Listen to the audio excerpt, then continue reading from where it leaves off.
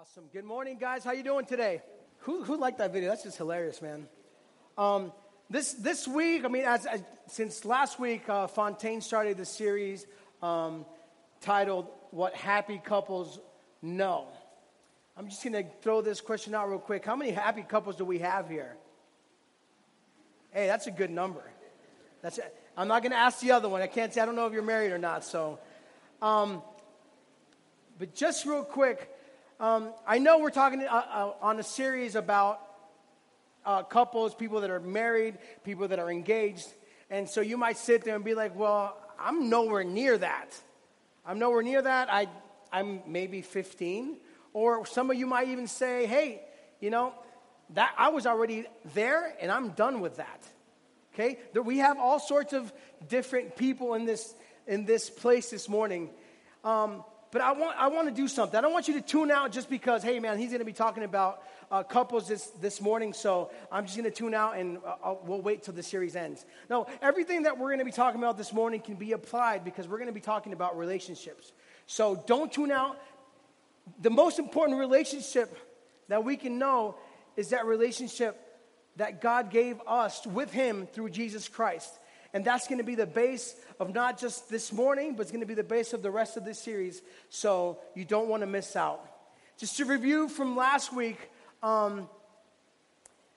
we saw Fontaine and he had this box. But before I get to that, there's a moment in the majority of our lives, I'd say probably all of our lives, where we have a picture of what a successful relationship should be. I don't know if I'm talking to myself here or not this morning, but maybe at some point in my life when I was in my teens, I had a picture of what me being married was going to be like. And the majority of us, that picture is generally something that's awesome. If you had that experience maybe when you were growing up.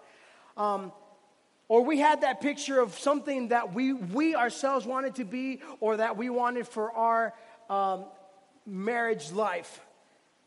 And relationally speaking, we all have this box. I hope you can see this, of hopes, dreams. Is that the order? Hopes, dreams, and desires. I don't know if you can see it on the sides because there's a little glare. So if you hadn't seen it there, let me go here. So we all have this, what we call is this box. And that's what we have in us. And inside this box, and you can name whatever it may be for you, but inside this box, we can have, man, when I'm married, I want to have this much money. Or when I'm married, I'm going to take the time to budget out my life. Or when I'm married, I'm going to have this wife, I'm going to have this many kids. I mean, I knew I wanted kids, and I knew I wanted a good amount of kids. I never thought I was going to have 4 kids, but that was in my box. I remember that very clearly. But that box can be filled, and each one of you can, depending on what stage of life you're in, that box can be filled with hopes, dreams, and desires.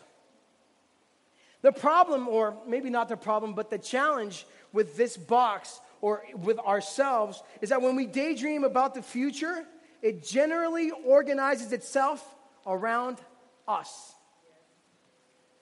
It's generally organized completely on my hopes, my dreams, and my desires. Who can hear me this morning?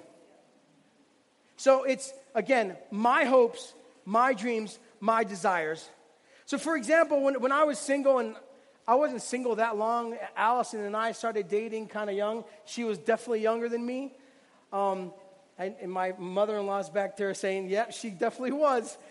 But I was never thinking, to be honest, how I was going to be the perfect husband. I was always thinking, and I know you were there at some point, how is she going to be the perfect wife for me? I was never thinking about or dreaming about finding that perfect someone to be that perfect someone for someone else. It's always generally you're trying to find that perfect someone for you. How many of you ever thought that at some point in your life? So when I started going out with Allison, I thought, well, she is perfect for me. So early on in our relationship, I know this is the woman or the teenager that I want to marry. And so when it came time to get married, after going out for what seemed like forever, and we did the long distance dating, and I'll get to that in a little bit later on. But I brought two things to the day that we got married, to the altar. I brought this box, my hopes, my desires, my dreams, and I also brought her ring. Those were the two little boxes that came. And everything in my box seemed perfectly reasonable to me. But here's the deal. She brought her box too. We all bring our box of hopes, dreams, and desires. And everything in her box seemed perfectly reasonable to her. But here's the deal. When we get to this, to the altar and we're going to get married, we have two different boxes, and all of a sudden we start mixing that box, or all of a sudden I take my box and I give it to her, and she gives me that box to me. And that box weighs differently. There's different stuff in that box. So we're not used to that box. We're not used to carrying that type of weight, if you want to consider it that way. So when placed in the hands of someone else, there's the different flavor, the density changes, the weight of the box changes, and all those things that feel like hopes, like hope, dreams, and desires, feels to them like expectations. My hopes, my dreams, my desires don't feel like that to the other person. They feel like expectations. So the interesting thing about this is that on this side of the box, again, hopes, dreams, desires. On the other side, completely, and this is again all about me. And on the other side, it's complete expectations for the other person. And it's not about them, it's really about what we want for our future. So the person on the other side is saying, well, because that just feels like a lot of expectation to me, I don't know if I can fit in that.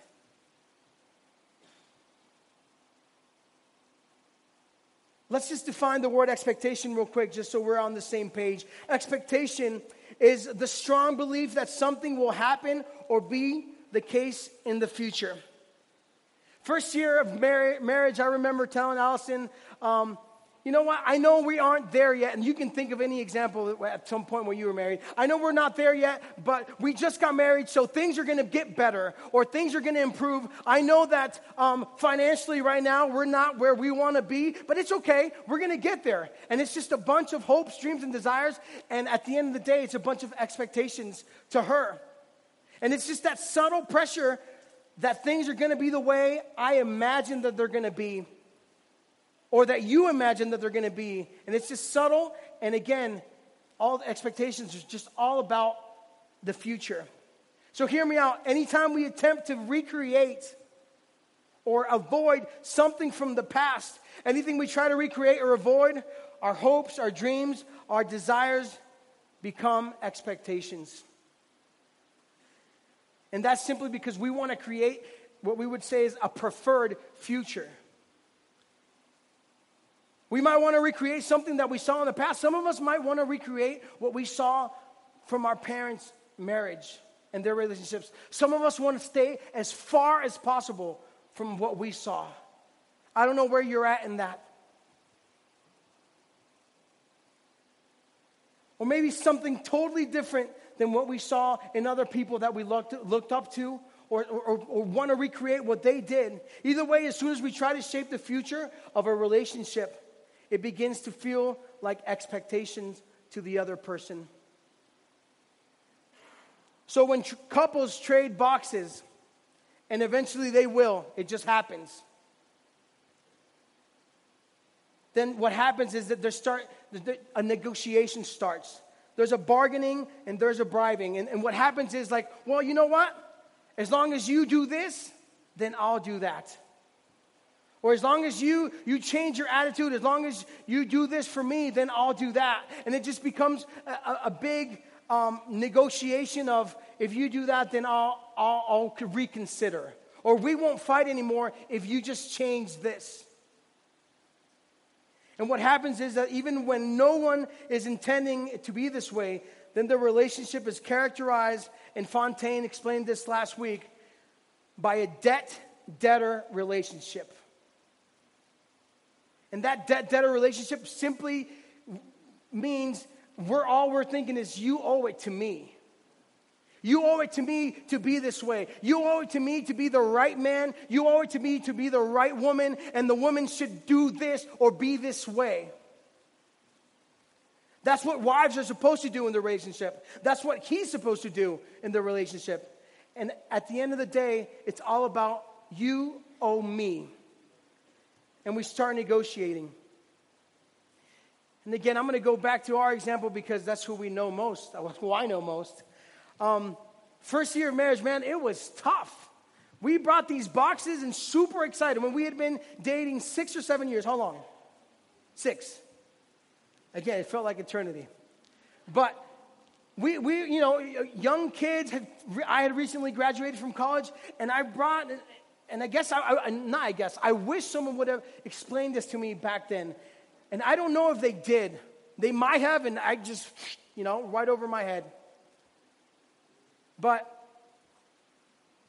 we brought our own boxes, and those boxes, those hopes and dreams and desires, they just started crashing because I know for sure, and we talk about this all the time, she had a whole idea of what marriage was going to be like, and I had an idea of what marriage was going to be like, and when we actually got married, it was not like that at all. How many of you know what I'm talking about here?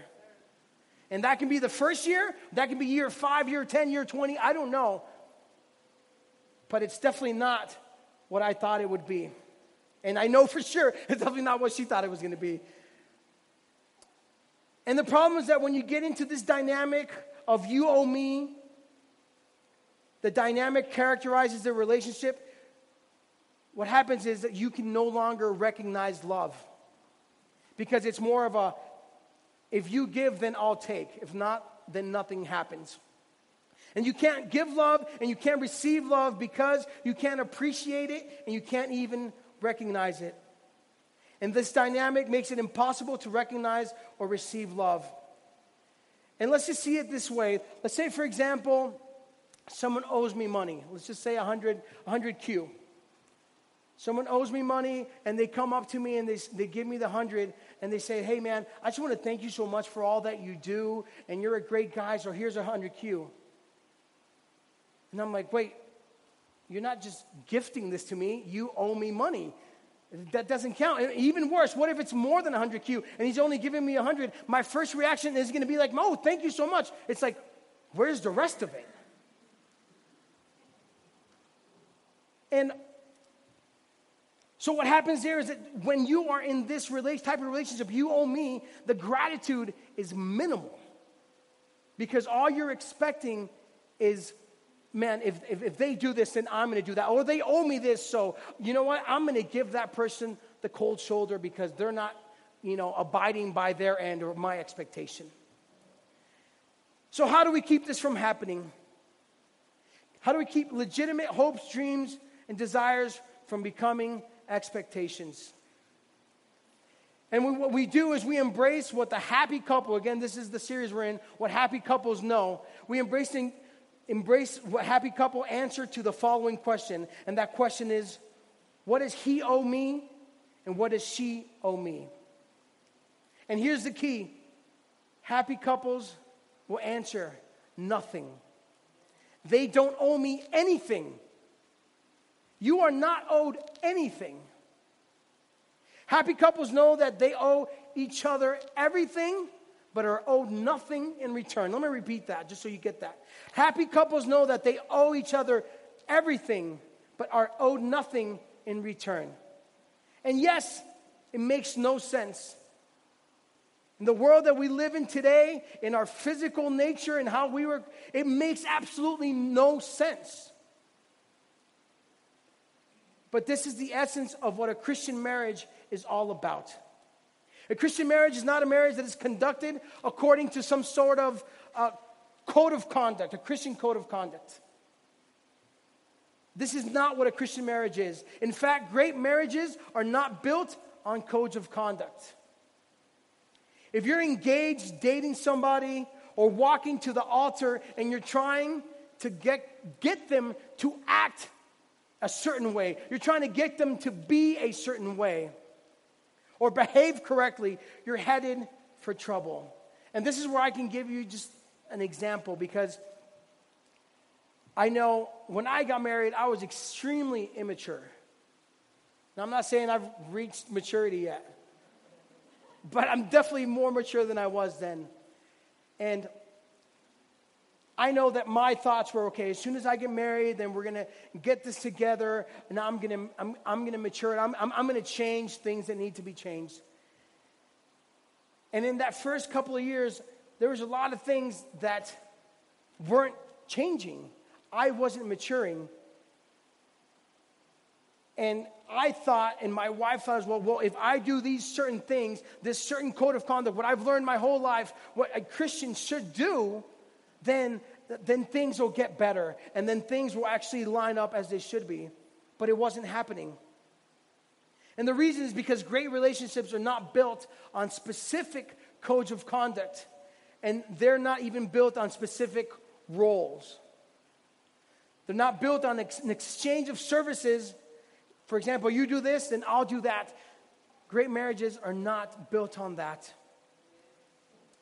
A Christian marriage is a submission competition. I want you to read that with me. A Christian marriage is a submission competition. I love to compete, okay? That's my nature. I don't know if I coach soccer, I play.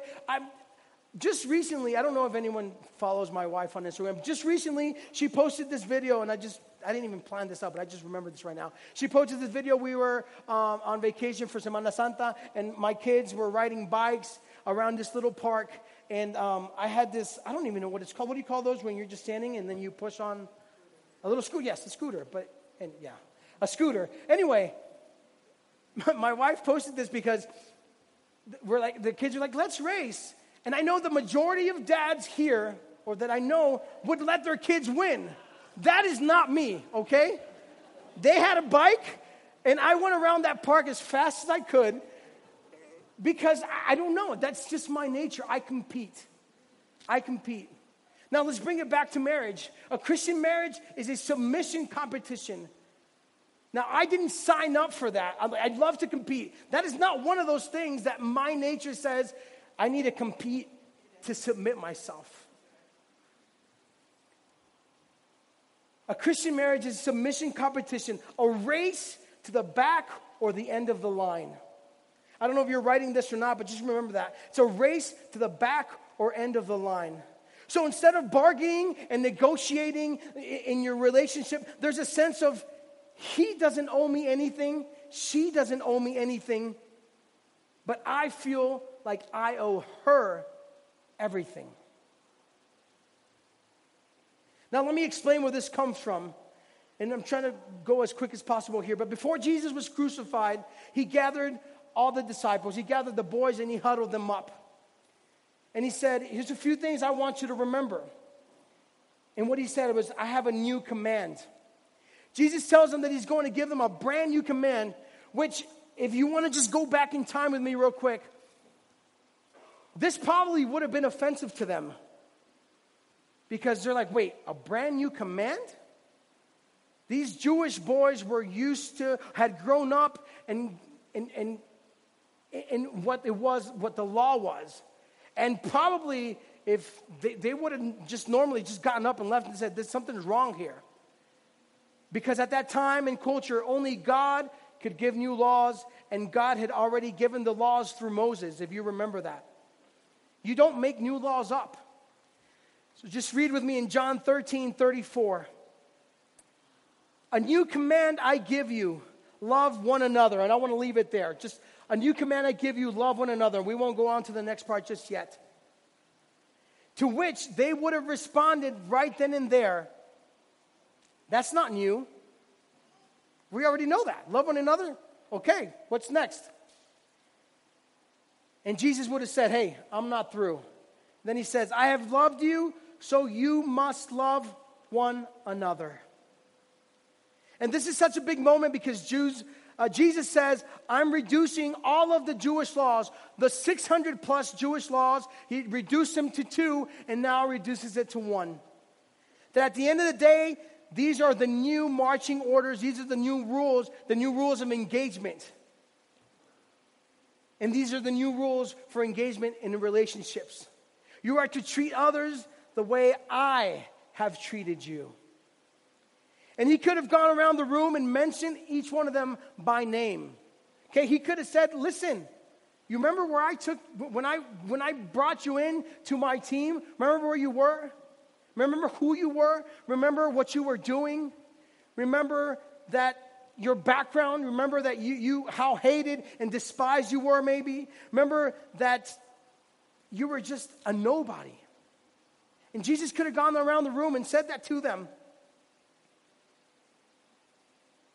But he just reminded them that no matter where they were in the walk of life,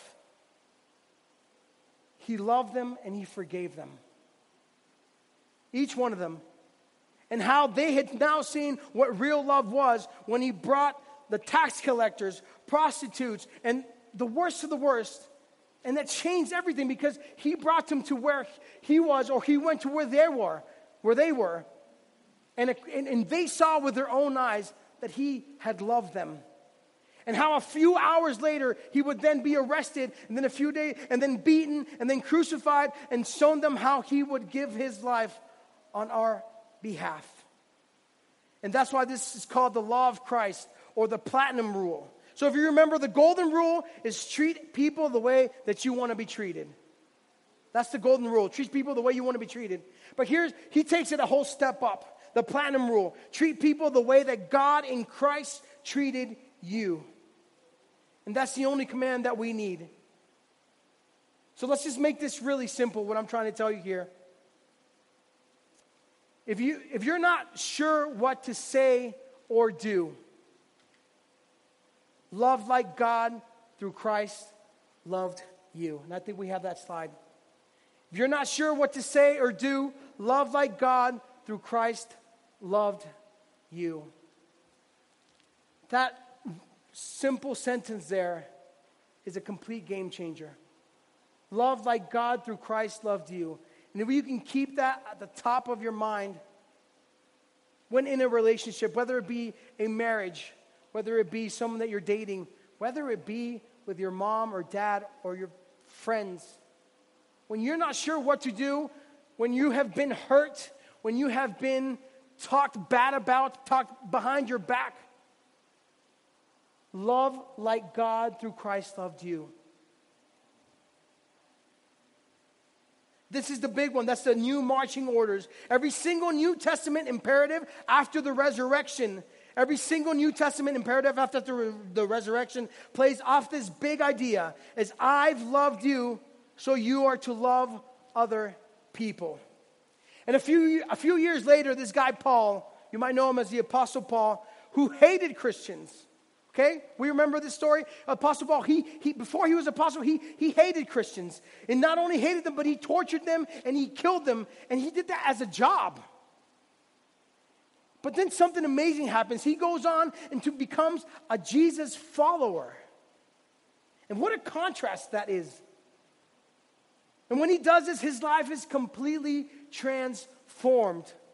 And he takes this big idea of love others the way that God through Christ loved us, and he begins to apply it to all his letters to the Gentiles. Paul helped every Christian contextualize it by applying it to everything, including marriage. So throughout the New Testament, we see the New Testament, every one of his commands are linked specifically to Jesus' command to treat others the way that I have treated you. For example, in his letter to the Christians living in Ephesus, he applies this command to marriage. Let's read it. Ephesians 5:22. Wives, submit yourselves to your own husbands as you do to the Lord. I'm going to read that again. Wives, submit yourselves to your own husbands as you do to the Lord. Is that clear? All right, let's pray. Dear Lord, I'm just kidding. I know lots of people here or around the world might think like, man, that's such an old school way of thinking. Okay, that sounds kind of sexist to me. But what you're about to hear right now is transformational. And I need you to pay close attention to this. we have to dig a little deeper into this text. So bear with me just a second. Our Bibles, as some of you know, or if you don't know, our Bibles are translations of Greek texts. Okay, not just one Greek text, but many Greek texts. They're translation of this. And the oldest text, the manuscript of the New Testament, the oldest text of Paul's letters, if you took the verse and translated literally, it would say, Ephesians 5:22, the Greek translation says, wives, to your own husbands as to the Lord. Wives, to your own husbands as to the Lord. The word submit is not there. And I know some of you wives are like, great. They messed up in the translation. But no, let me explain it. When Paul's audience read that women were to submit, they responded with, well, duh. We know they got to submit. Tell us something we don't know. And let me explain why. This wasn't a big deal at all to them because for Paul's audience, they had no choice. Women had no choice. And believe it or not, when he said this, no one was offended. The reason being is in the first century audience, who he's writing to here, men had what we would call patria potestas. And that means basically you own your entire family in the same way that you would own your slaves then, you own them. So you could trade them, you could sell them, you can send them to jail. You could do whatever you want with them because in that time, you owned them. You had legal ownership. So of course, wives submit wasn't anything special to them. But like any other great author or speaker, he connects with the audience on that common ground. Everyone already knows, just like Jesus. You know Jesus, remember he spoke in parables. Why? Because that's how he connected with people. That's what they knew. That's what they understood. And at this moment, Paul knew that. They already understand that. They already know that. Wives are to submit to their husbands. And that's how he caught their attention. So why, let's go back to the text. Why no verb in the Greek text? Why is submit in the English text then put on, like later put on? Submit is inferred from the previous verse, from the previous verse's common grammatical technique. So this was just a way of the technique of Greek writing in that moment. So what would happen is they would take that verb from the previous sentence. So they didn't have to actually write it out. It was already inferred from before. So you make a statement with the verb, and then the next sentence, you just infer the verb. There was no reason to use it again, and that's how they would write in this particular time of day. And here's the game changer. Listen to this. This is the part that's just so important to us because it was so important to them back then. And this really blew their mind because right before he says, wives submit to their husbands, he writes, Ephesians 5:21, submit to one another out of reverence for Christ. Submit to one another out of reverence for Christ. That's where he takes the word submit from. Previously, that verse before, to one another out of reverence for Christ. And this is what blew their mind because they're like, wait, us men submit to? How does that make sense? We own them. And there it is again. And this is just awesome because anytime the Apostle Paul tells us to do something, he points it back to Jesus. And he does that all through the New Testament. He doesn't point it back to the Old Testament. He doesn't point it back to the commandments.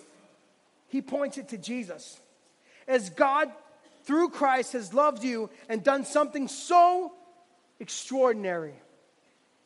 You are to demonstrate that same kind of love in your relationship with each other, including romantic relationships, including marriage. In other words, submission is mutual. It's mutual. This word reverence, we would equate it to awe, a sense of awe. In light of all that God has done for you, in light of the awe that comes, that wow, you forgave me. You died for my sins.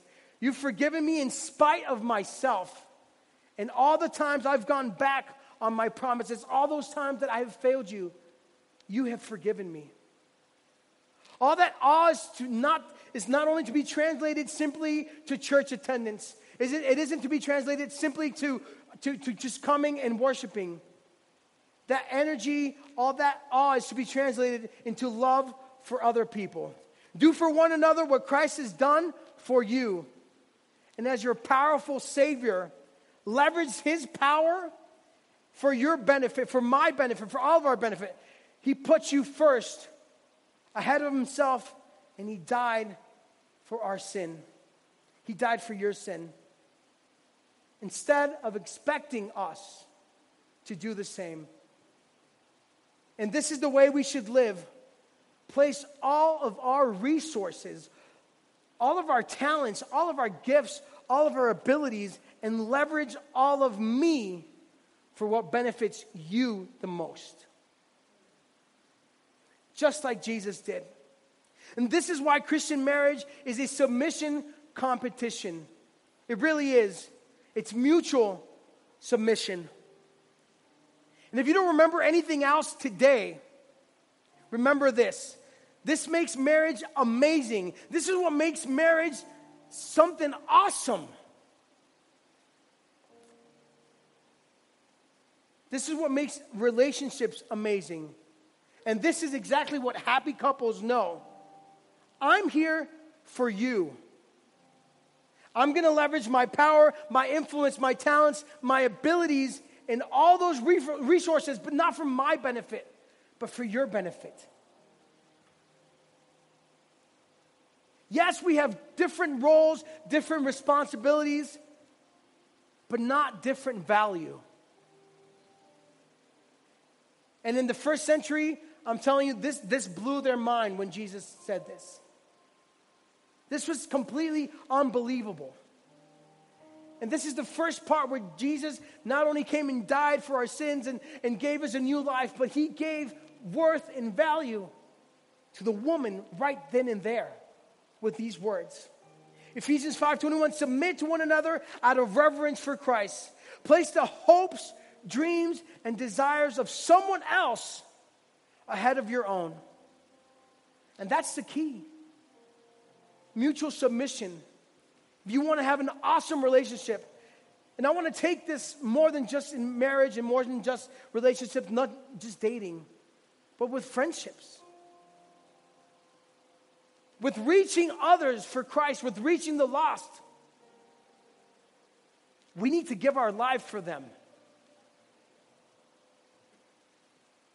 As Christ did for you, Paul said it this way in Philippians 2, 5-7. In your relationships with one another, have the same mindset as Christ Jesus, who being in very nature God, did not consider equality with God something to be used to His own advantage. Rather, He made Himself nothing by taking the very nature of a servant. Paul begins his application with what was already accepted, assumed in the male-dominated culture. He started with, wives, submit yourselves to your own husbands as you do to the Lord.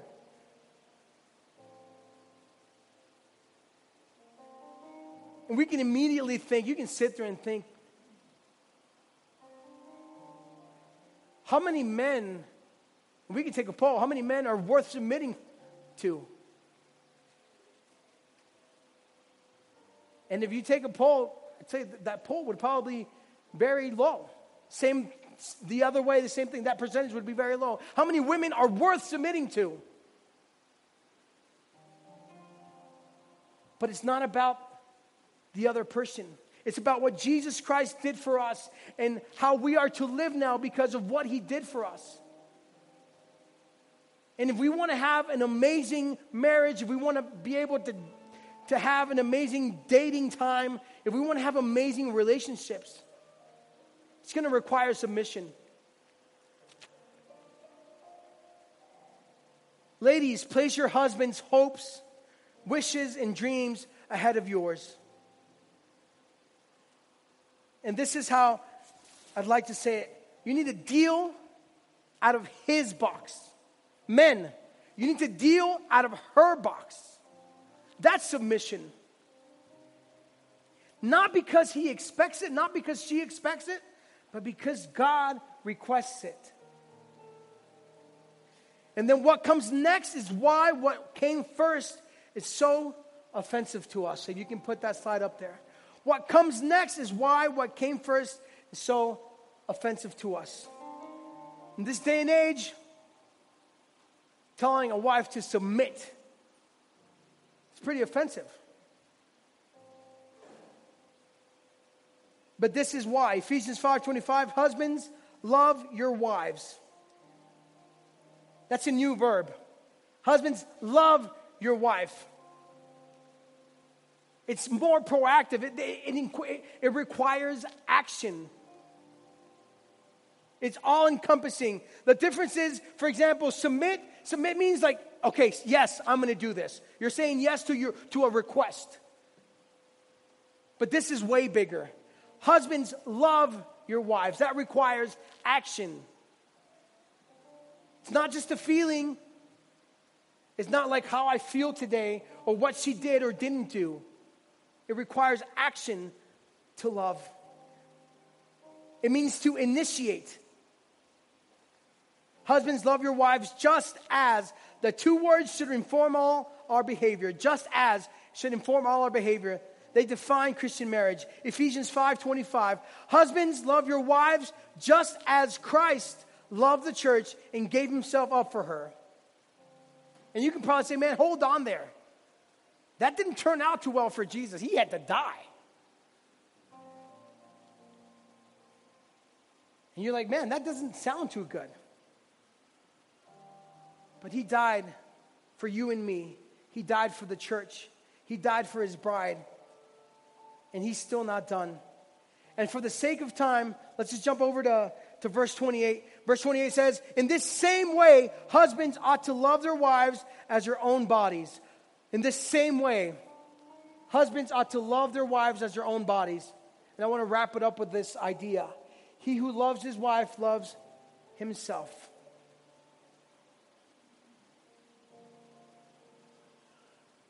Because you are one flesh. The Bible says it. You are one flesh. So go back with me real quick again. Equating men and women back in that time was just ridiculous. It didn't exist. It was scandalous. But then that changed. And what comes next is why what came first is so offensive to us again. The reason we bristle at wives submit is because our culture embraces the equality of men and women. And guess whose idea that was initially? Jesus. He even changed the culture. He brought this new idea and he gave women worth, something that they did not have. And even in that time, religious leaders were trying to always trick Jesus, get him to say something that wasn't okay with their Jewish traditions and law and the commandments. So this particular time, they asked Jesus if they could divorce their wives for any reason or limited reasons. And he said, no reason. You're one. Then he says, go home and take care of her like you do your own body. It was a declaration of equality, a declaration of dignity, of worth and value. So what happened after that? Throughout this time, the women started flocking to Jesus. Something completely different than what they had been grown up in. So not only did they have a Savior, not only did they have someone that they had been waiting for, but immediately he gave them value. He gave them value, and it was of no surprise when he said, women, submit to your husbands. But after this, he teaches them to submit to one another. And that was the big idea here. And it took the church, and it's probably still taking the church some time to understand this. And in some places, this is still an issue. That women are not equal to men. And in that time, Roman religion basically declared them as property. But there came Jesus, and he declared them as precious. Now let's go back to Paul. What's his point? Men, what is life to you? And that's the question I'm going to ask each one of us men here. What is life to us? And no matter what your answer is, and that can be, man, life is, I got to get up. I got to work. I got to do this. I got ministry. I got to feed my kids. I got to take a hold of my life because things are not going well like I thought they would. Or things are going so well, but I have issues in this. Whatever that answer may be. Just put her first. Put her before that. And here's the deal. We cannot submit to one another as long as the expectation box is full. Ladies, you can't love your husbands as long as your expectation box is full. So the question is, how do we empty it? How do we come to this common ground? What's the deal? And Fontaine mentioned this last week. You decide. He doesn't owe me anything, and I don't owe him anything. And it's a decision. You have to decide that nothing is owed to you. And this is where you take that big step of faith and you say, I owe her everything. And she says, I owe him everything. And it has to be mutual. I want you to stand to your feet this morning. Ephesians 5:21, submit to one another out of reverence for Christ. That's what oneness means. Hear me out.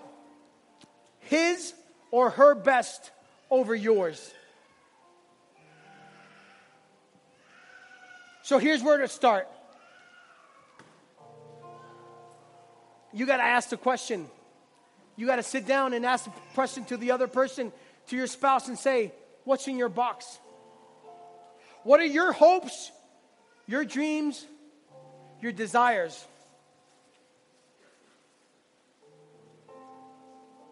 And some of us might be married already 1 year, 5 years, 10, 15, 20, 30, 40. And we might have never have asked this. And ladies, sometimes you might ask this, and the guy might just be like, I don't know. But no matter what their answer is, if you withhold something, something will always be missing in your relationship. So if you don't know this about your spouse, there's always going to be something they're missing. And there's always just going to be a bunch of expectations. And then that's why we feel like, man, we're not advancing. Or we're not advancing to the rate that we were before. Or things are just stagnant.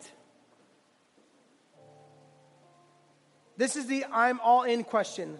It's the less self question. Less self people are happier people. Less self relationships are richer relationships. And let me end with this. If we don't know this, what ends up being that in this box, there's a big rope, like a tug of war rope. And both of us are holding, the man and the wife, holding that rope and pulling for my hopes, my dreams, my aspirations, my desires. And the tough part is when you're both pulling, to be that first one to let go. But that's not exactly what Jesus did for us. He was the first one to let go. He gave his life for us, knowing fully well that we were going to make mistake after mistake, that we were going to continue to sin, but he let go, and he gave his life for us. So there's no hope until you let go of that rope. Submit to one another out of reverence for Christ. Why don't we just close our eyes for a moment? I want to pray. And like I told you just a little bit before, I know we're talking about couples here. I know we're talking about relationships between a man and a wife. But this stuff applies to each one of our relationships. And you younger guys here, middle school kids, high school kids, you have relationships already, but you're going to get to the point where you're going to be looking to marry somebody. And if you understand this first, that marriage is a submission competition, I can assure you that your life will be a lot easier. You'll be able to reach these goals and desires and hopes and dreams a lot easier because it's a submission competition. So Lord, we just pray this morning. We just thank you so much for your word. We thank you, Jesus, that you taught us first how to submit. And I just pray this morning for each couple here, those that are married, those that have been married or had been married, those that are dating, those that are still single. Lord, I just pray that we just learn this principle and that we learn from you. And what it is to have a relationship where we submit to each other, where we love each other. Lord, and I pray for those couples specifically that are having problems, that are having trouble situations. Lord, I just pray that this word, that your word, just reach them exactly where they are. Touch their hearts, their mind, their soul. Lord, I just pray that you do your will in our lives. We thank you so much, Jesus. The band is going to start singing right now, but just as Fontaine does every week, I'm going to stand here to the side. If you need prayer, for whatever reason, whatever it may be, and it doesn't necessarily mean that if you come for prayers because your marriage is in shambles or you're having troubles. It can be that. But if you just need help getting through something, you just need help getting prayed for, I want to encourage you, don't be afraid. Just come over. Let's pray.